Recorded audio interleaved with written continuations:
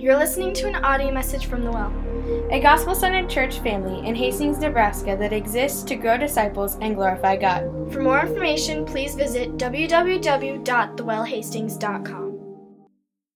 All right. Gospel change is today's topic. What I want to do to start out, though, I kind of want to change things up. I'm going to tell you guys a story about a young boy that I know, but from the perspective of God's eyes. So God looking down on this young boy, and I think you guys can relate to this story. Most everyone should. And so follow me, and we'll see how this goes, because I've never done this before. So I get to be God for a while, which is cool. So anyway, so there's this young boy I know very well. I created him. He's my son, and this young boy's really struggling. This young boy is struggling with his identity. He's struggling with acceptance. He's confused. This young man is a follower of me. He's confessed my name publicly and in private. He accepted me as his Lord and Savior in 7th grade when he was in 7th grade. But from that point on, this young man has had a struggle. And the struggle this young man had was lust and pornography and masturbation and all that fun stuff. This young boy knew it was wrong. He knows it's wrong. He grew up in the church with a great family, surrounded himself with good people. But there was always this struggle that this young boy just couldn't get past. And he tried everything. He was trying very hard, but again, nothing was good enough. And it hurts me. It hurts me to see that young boy's heart of pain, knowing that he knows the gospel. He knows gospel change. But the thing with this young boy is he doesn't believe gospel change. He knows it. He grew up in the church, but he doesn't believe it. And so I wanted to tell you about this young boy that I loved, this young boy that I sent my one and only son to die on a cross for, because I love him. And I love each and every single one of you.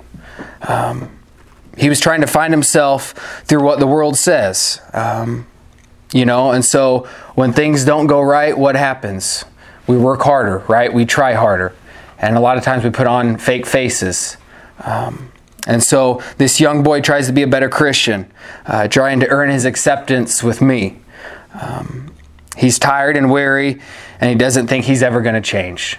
And that's the story of this young boy. And I wrote this young boy a letter, and this is what I showed him. And Jacob, you were dead in your trespasses and sins in which you previously walked, according to this age.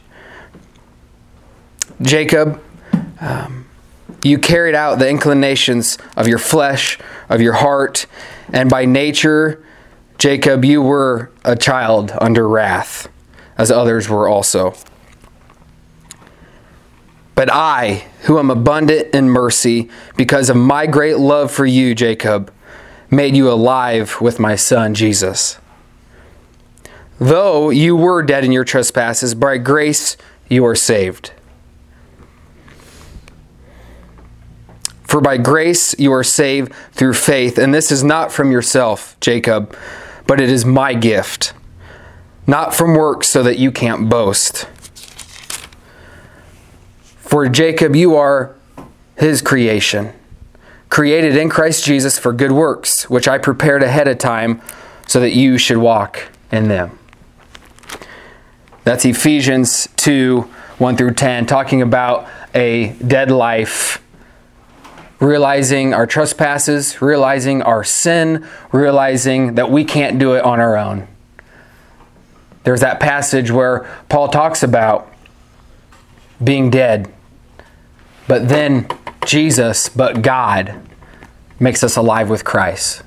And I want you guys to really focus on today. We're talking about gospel change. And I'm going to tell you right now, gospel change does not happen because of you. There's nothing you can do for your life to change everlasting. Okay, it's the work and person of Jesus Christ. And so that's what we're going to go through today. Tim Keller said this: the lack of deep belief in the gospel is the main cause of spiritual deadness.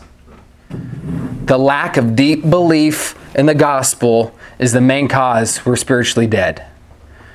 You know, I was told, this was years ago, I was listening to a sermon from a pastor, and he kept mentioning moving on, or he used the word graduating from the gospel. And at the time, I bought it. I'm like, yeah, I agree with that. We got to move on. We got to work harder. We got to get better at life. But then I came to realize during that time, I was still struggling with pornography. If you guys didn't know, that boy was me, of course.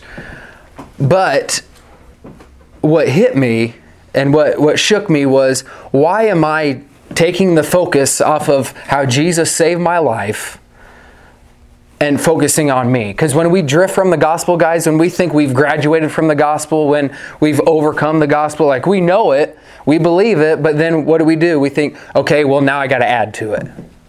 Now I got to work a little harder because, yeah, I'm accepted by God. Okay, we understand that with the gospel, we're accepted by Jesus. Okay, but now when you believe that, what happens? Now you think, well, I gotta continue to do good so I keep being accepted by God. But that's not true at all. So we're going to work through some of this stuff. But I want you guys to ask this question to yourself. Can you relate to that story of the boy? And maybe it's not pornography. Maybe it's something else. Maybe it's greed. Maybe you struggle with being envious of other people's money. Maybe it's a struggle with a relationship you have. You know? But I think we can all relate. Sometimes we just try too hard. The only thing we can do is just try harder, and it never seems to work. We get tired, we get weary, we get frustrated, and then that's when we start drifting away from the gospel. Not feeling accepted, loved, or valuable. So in response, we try harder. We believe if we work harder, we will finally be accepted and start changing our lives for the better. But I'll tell you this, God's grace is that He saves us from ourselves. And we read that. Ephesians 2, chapter 2, verse 8 says, "For by grace you are saved through faith, and this is not from yourself, it is God's gift, not from works, so that no one can boast." The greatest gift that we have from God is that He saves us from ourselves. Because we know that we can't save ourselves. We need a perfect, spotless lamb. As we know, that's Jesus Christ. And so we put our trust and faith in Him and believe that gospel. We can't change us. Only the Spirit working inside of us can change us. Now, I shared that story with you guys, and what we're going to do now, I'm going to have Joe play a song. It wouldn't be a sermon without disciple lyrics, right? You know, in this church. So he's going to play the song Erase, but what I want you guys to do, and if you have stuff to write down, I want you to focus on that moment when Jesus saved you. That moment when Jesus rescued you. And because I think it's important, guys, there's a lot of time where we know that, okay, and we believe that we were saved, that we were made new, but we drift from that. We think, okay, that's done dealing. Okay, now I got to live my life. But it's important that we never forget that moment where Jesus saved us. That first love. And so when this song's playing, I want you guys to write down, have in your head, when was that time that Jesus saved you? When was that time that you were rescued from the pit of hell? And I want you to write that down, and I never want you to forget that, because that's the greatest day in your life. And I know all you guys have that. And so really think about that, write it down, and then I'll just have one or two people share just their short experience and relatable to this song, because this song speaks truth, and it's just a great reminder of God's love for us. So go ahead and play it, Joe. Yep, looks like it.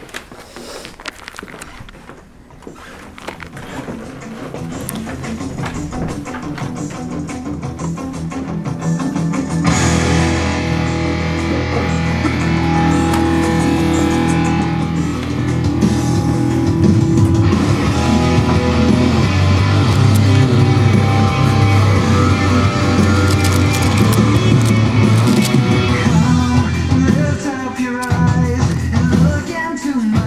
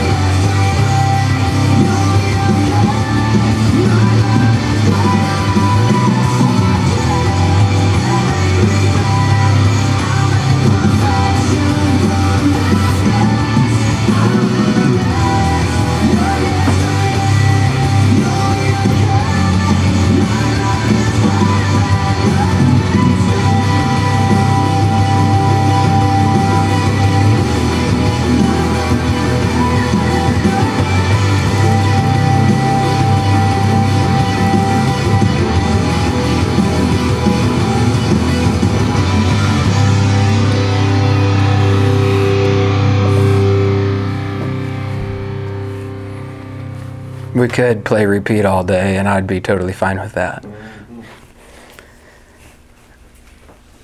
One part of that song that he says over and over again that relates with me is, "My love is greater than your mistake." And that is the love of God right there. That despite our mistakes, despite our failures, continued failures, His love is way greater than our mistake. And one thing that I heard from Tim Keller again says, "We are more flawed and sinful than we ever dared believe. Yet we are more loved and accepted than we ever dared hope at the same time." So I want you guys to know, and I want you to store in your heart that, yes, we are sinful. We are fallen. We are wicked. We are vile. But at the same time, God loved us so much that He restored that relationship. That He stepped through that gap and took on that bridge and said, "You know, I love them so much that I'm going to send my one and only Son to die for you so you can be in a relationship with Him." We are loved very much. So I want to hear from you guys, maybe two people, if you don't mind, sharing what you write down during that song. It's neat because when that moment comes, guys, when that light turns on, we see our need of a Savior. You know, we're baptized. We see Jesus as our Lord and Savior. God begins to do a work inside of us, and Philippians 1 talks about that. That work that He begins that day, He promises that He's going to carry that to the day of completion. And so, guys, when you think, okay, you believe in the gospel, you know your life is right with God, okay, there's going to be times where you don't think you're changing. There's going to be times where that change might seem like it's taken forever and ever, and you just can't get over that freaking hump, okay? Because I've been there, and I'm still there, okay? But I want you guys to know, and I hope this encourages you, that God promises that He who began a good work in you is going to complete it. And I don't think God lies on His promises, and so that's a hope that we can have. And that should encourage us that even when times are hard, guys, and we don't feel like our life is changing, we're struggling with the same thing, God is doing a work in you. And so that's why I had you guys think about your story.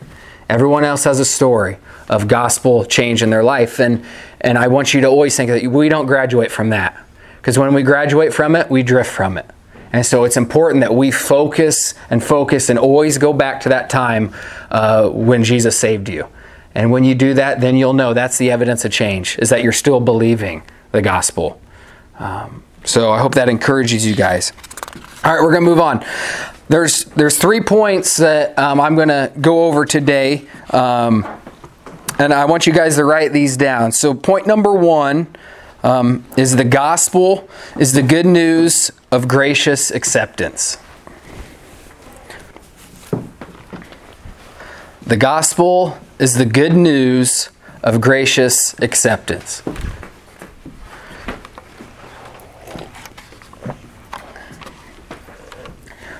Everyone have that?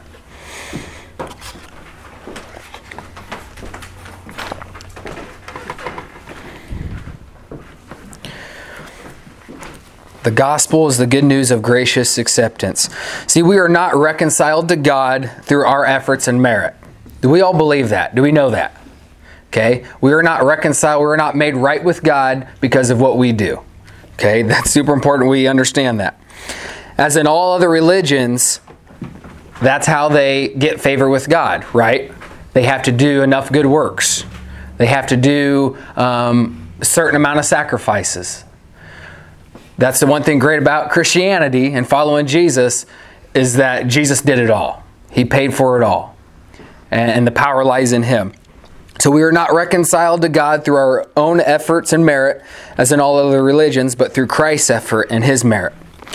Mark chapter 10, verse 45 says this: "For even the Son of Man did not come to be served, but to serve, and to give His life a ransom for many." He paid that price for us. See, the gospel is different from religion, and here is why. See, religion operates on this principle. If I obey, okay, I will be accepted. That's religion. If I obey, I will be accepted. The gospel operates on this. I am accepted through Christ, therefore I obey. There's two totally different things there.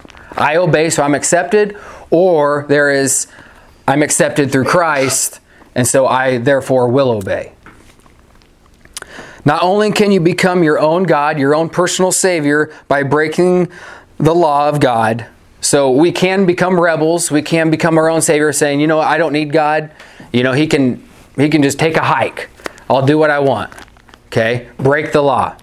Okay, we can become our own Savior that way. Or you can also do so by keeping the law in order to earn your salvation. There's a two double sword there.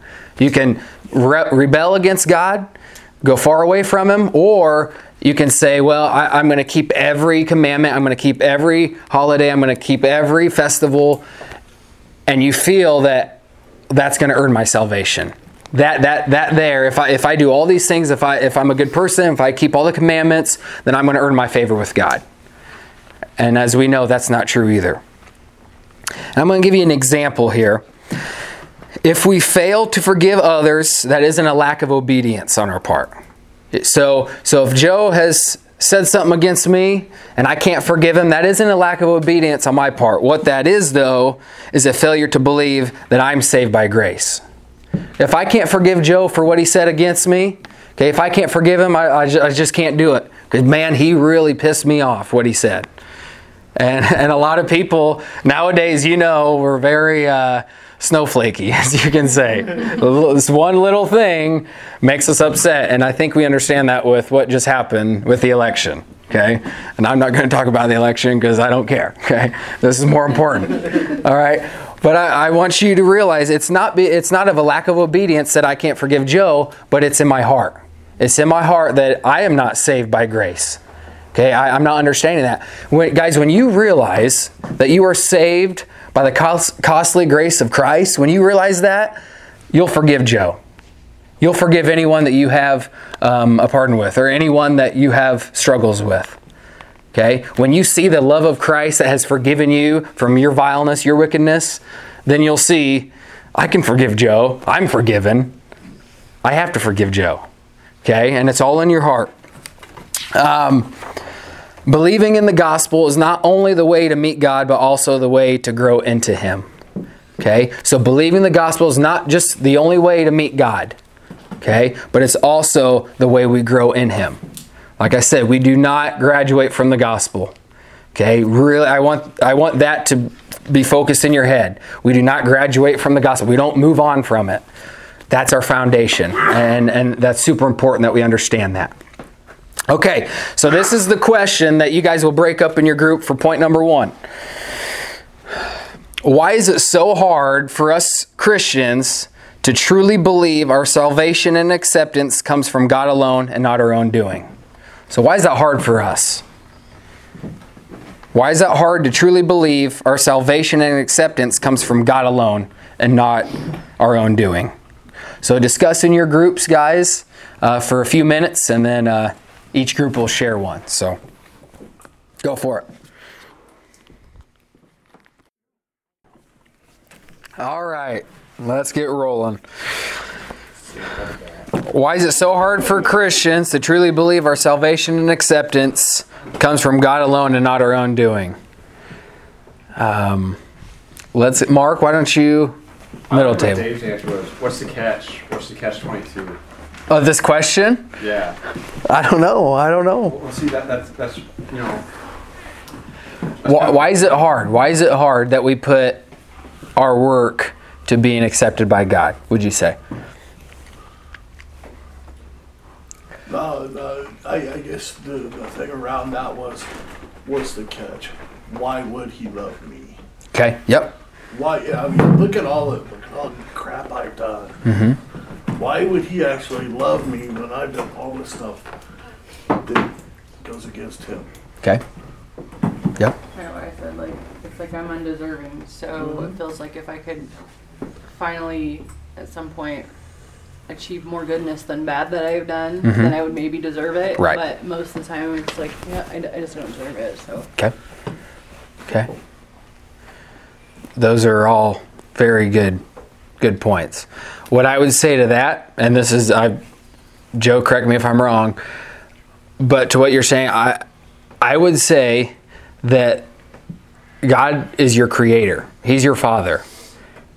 And I know there's relationships, like father relationships here on earth, that are broken. And we don't understand that a father can love us that way. But the true picture of a father is one that is gentle, one that loves you unconditionally, no matter what you've done. And I think that's important to grasp, that God is your father. He's your creator. He loves you regardless of what you've done. And He wants that relationship with you. And so that's why He sent His one and only Son to die on that cross for you. That's a picture of love. That's a picture of acceptance, you know. And so think about that too, as you think about, because it's so easy, and I'm right with you guys on that, thinking that, man, I've done a lot of bad things in my life. And I still do a lot of stupid things in my life. But it's important to understand, okay, that we have a Father that loves us regardless. And if we truly invest in that, if we truly believe that, then our response to that is wanting to do good. And it's okay to want to do good works. There's nothing wrong with that. We're called to do good works. God planned for us to do good works that are in Him. And so it's important that we understand that, okay, I don't deserve this, but God loved me so much. I mean, it just fills our heart that we want to do good works for Him because of the love that He's shared with us. Those are good. All right, number 2. The gospel is the good news of changed lives.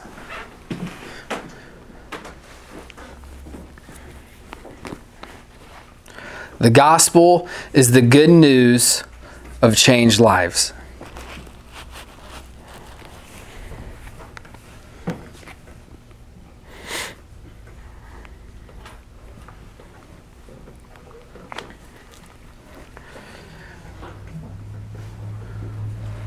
Okay, the gospel is the good news of changed lives. The gospel is not just a truth about us that we affirm with our minds. It is also a reality that we must experience in our hearts and souls. All right, that smells really good. And I'm going to read this paragraph to you guys about gospel change. If we get this wrong, the consequences are disastrous, and yet many people go wrong at just this point. They begin the Christian life on the basis that their acceptance and entrance into a new status with God comes by grace apart from anything they do. Okay? So God alone. But they believe that maintaining that standing is dependent upon their own efforts. Becoming a Christian is up to God. Remaining a Christian is up to them. Paul strongly cautions us against this kind of thinking. The same grace by which we were justified is the grace in which we are now stand. And Romans 5:2 mentions that. As we receive Christ Jesus the Lord by faith, so we walk in Him in faith. At the very least, depending on our own efforts means that we will not experience a life of grace and joy. At the very least, depending on our own efforts, we will not experience a life of grace and joy. And lastly, he says, growth in the Christian life is always growth by grace and under grace, never beyond grace. Lose sight of this and living the Christian life becomes burdensome. Change takes place by grace through faith. Guys, when we try to change on our own, when we try to be a better person on our own, what happens? Like I said, that young boy got weary. He got tired. It becomes burdensome because we can't do it on our own. It's only by the grace and faith that is in Jesus Christ that we change. All right. Paul gives us some really good examples too about this, about heart change. Okay. One, Paul asking believers to give money to the poor. And this comes out of 2 Corinthians chapter 8. And then 8 and 9, and I'm going to read this. So he's talking, okay, to the Macedonian church, and there was some severe poverty going on, okay? So Paul says this, I am not saying this as a command, rather by means of the diligence of others, I am testing the genuineness of your love. For you know the grace of our Lord Jesus Christ, although He was rich, For your sake, he became poor, so that by his poverty, you might become rich. Okay? So Paul isn't demanding them to give. Okay? He isn't telling you sad stories. He isn't giving you pamphlets. He didn't give them pamphlets of poor kids on the street. Okay? Guilting you into giving. Okay? Paul uses a very powerful image, bringing Jesus' salvation into the realm of money, wealth, and poverty. So when Paul was speaking to this church, saying, hey, we need to help out this poor here, okay, he didn't use guilt, he didn't use stories, he didn't demand. As an apostle, he could demand them give money because he had that power as an apostle, but he didn't do that. Okay? He brings them back to the gospel saying, think on his costly grace. So Paul says, think on the grace of the Lord Jesus Christ. Think on that costly grace until you are changed into generous people by the gospel in your hearts. And so heart change. Paul declared, guys, think of that costly grace that Jesus bestowed on you. And through that, your heart's going to change, which then will give you the heart of being generous to give to the poor. You don't have to worry and stress about money or even being envious of others that have money. Jesus' love and salvation confers on a remarkable status, one that money cannot give you. Everything in this world nowadays, it seems like, is all about money. My wife and I love watching 48 Hours, okay? And normally everything has to do with money. Every murder, every case has to do with being envious of someone's money, whether it's your wife, whether it's your husband.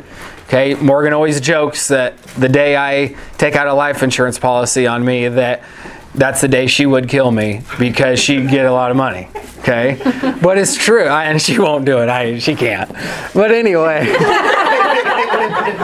She knows she's got to wait a certain amount of time before that. Right, yeah. Well, we've been watching a lot of 48 Hours, so she's getting familiar with that. But anyway, it's huge. Money is so huge in our culture now, and we are so envious of other people that have more money.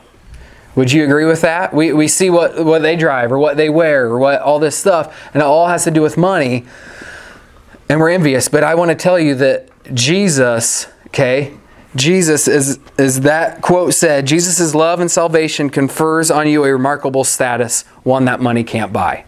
It can't even come close to what Jesus did for you. He paid that price. One more example. Paul does the same thing in Ephesians 5, chapter 5, verse 25, when he says, husbands, be faithful to your wives. Okay? And I'm going to tell you, men are faithful not because of rules or guidelines. Okay? Men are faithful to their wives not because of a set of rules we might have. I'm not faithful to my wife because I had one of those, you don't call them a covenant, but is it covenant that you do at your wedding? The vows. I'm not faithful to Morgan because of a vow I read to her about 5 years ago. And you're not faithful to your wife because of a vow you read to her 5 years ago. Because that stuff, sometimes we lose track and we don't remember, but we're faithful because our heart has been changed by the gospel. And that we understand the love that Jesus has on us, so that desires me and gives me the motivation to love my wife the same way as Jesus loved the church. Okay? And so it says, men are faithful not because of rules or guidelines, but because they are motivated by the love of Christ, the gospel. And that's why, guys, I'm going to tell you again, it's so important that we don't think we have graduated from the gospel. Behavior to love your wife, or, fellas, what do you say we bring our wives in this? Wives to submit to your husbands without heart change will be superficial and fleeting. So without our heart change, without the gospel changing our hearts, okay, it's not going to last. And that's why divorce rate is probably 60% or more now. Even in the church, it's high. Because our hearts have not been changed by the gospel. It's all outwardly doing. Okay, so the question for this one. How do you know your faith is authentic and the change is happening? So how do you know your faith is authentic and change is happening? It's a hard question. So go ahead and write stuff down, discuss in your group, and we'll discuss this one as well. All right.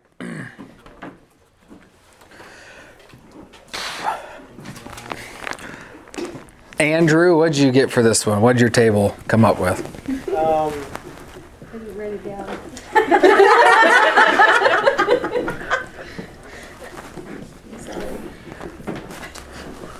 And you guys can help them out.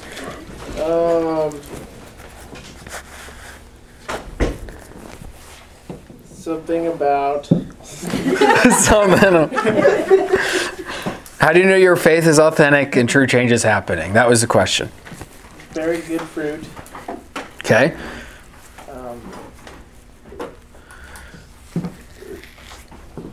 And spiritual attacks. Okay. How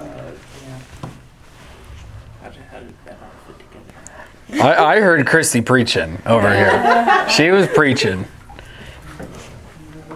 I said that, Jennifer mentioned spiritual attacks when, like, she knows that change is happening when she's being attacked because she can see the change.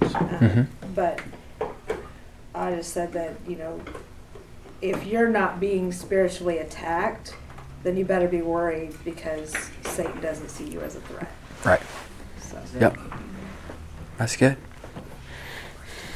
Is it Michael? Yes, sir. Okay. What'd you guys come up with this table? Well, some of the big things were that other people are seeing the change in us and telling us about it. Yep. And said, hey, you're not the same way you once were.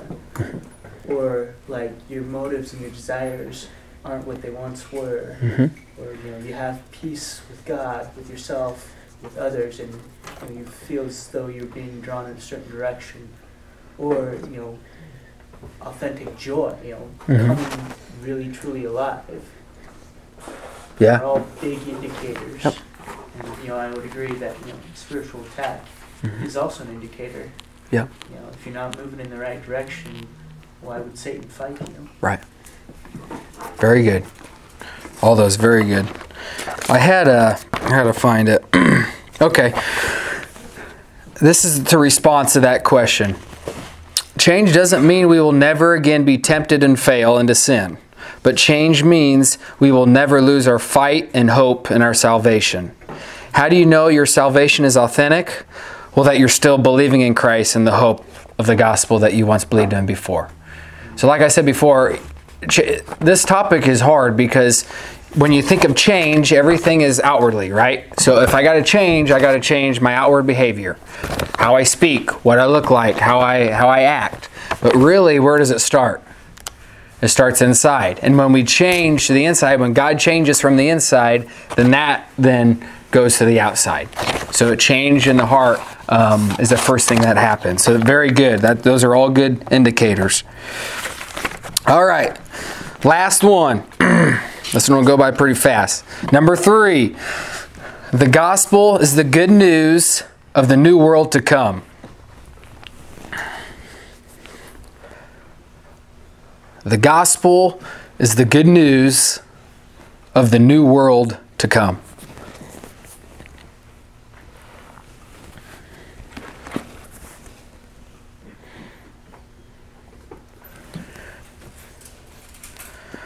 See, the gospel is not just about individual happiness or your own fulfillment.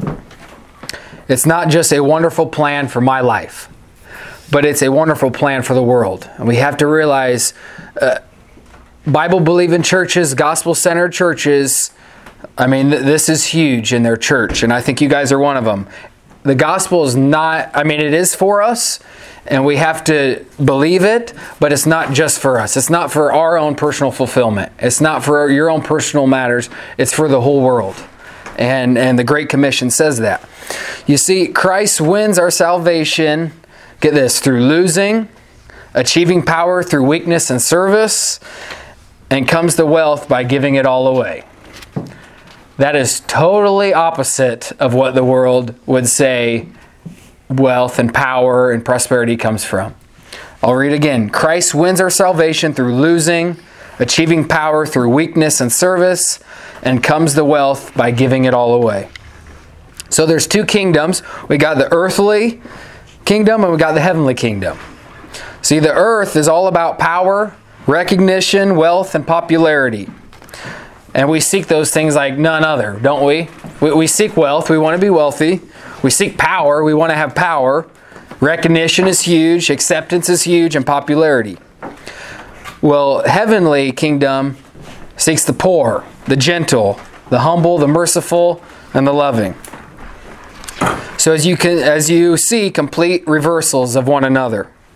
When we understand that we are saved by sheer grace through Jesus Christ, we stop seeking salvation in power, recognition, wealth, and popularity, and we start seeking salvation through gentle, humble, merciful, and the work of Christ alone. We find our hope in Jesus. We start living by the Spirit. And when we live by the Spirit, true gospel change occurs. Okay? Our mind and hearts go from those worldly things of wanting popularity, wanting acceptance, wealth, and power. Our mind goes from there and it transitions over to the fruits of the Spirit, which you guys talked about. And so true change you see happens when our mindset, our hearts change from wanting to be accepted by the world, wanting to do things of the world, wanting to be loved by the world, and it transitions to then wanting to be accepted by Christ, and we know we are. And that will change us, and we see that change by the fruits of the Spirit. And so this last question that you guys are going to discuss is this. Write down ways how this church body, the Well, can be an example to this community on how to live a heavenly kingdom life. So how can this church body live a heavenly kingdom life and not an earthly kingdom life?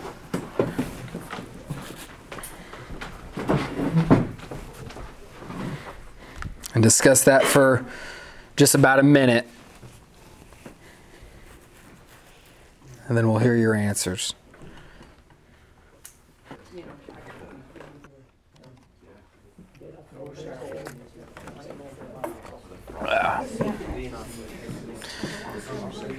All right, lovely people. What did we come up with? Let's, Nate, what did you come up with? You and Brandon came up with this one. Primarily the idea that this isn't our home. Yep. We're on mission here. Yep. We're citizens of heaven, so this, America, Nebraska, Hastings, it's Temporary. That's our mission. Yep. That's good. Very good. This table here. What's your name, ma'am? Stephanie. What did you guys come up with?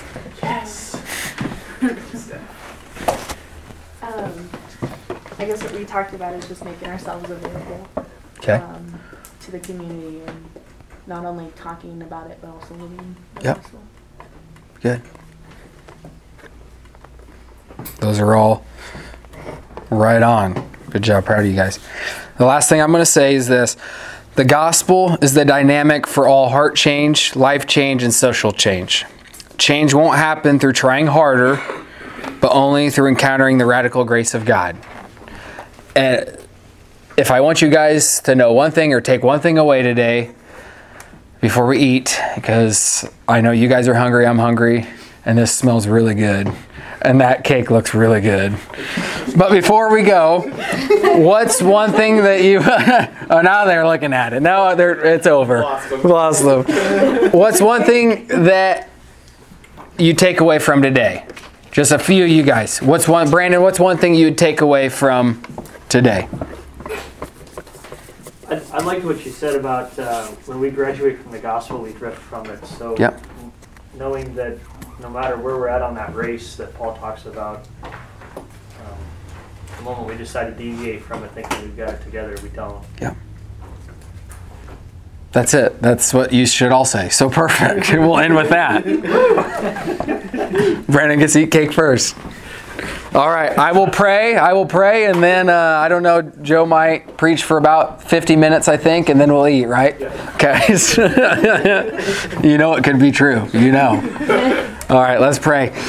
Heavenly Father, we just come to you and thank you, God, for this Porterbrook study of gospel change.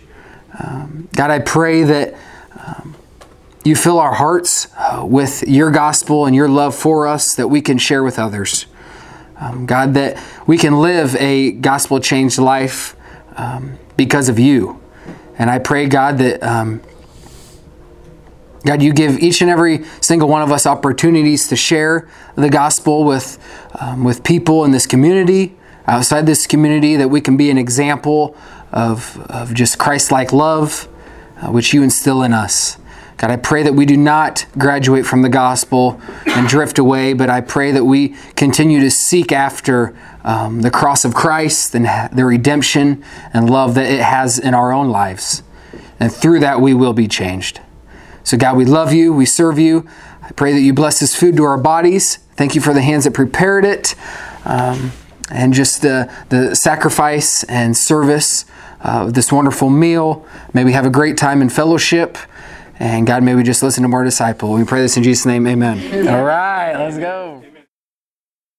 You're listening to an audio message from The Well, a gospel-centered church family in Hastings, Nebraska that exists to grow disciples and glorify God. For more information, please visit www.thewellhastings.com.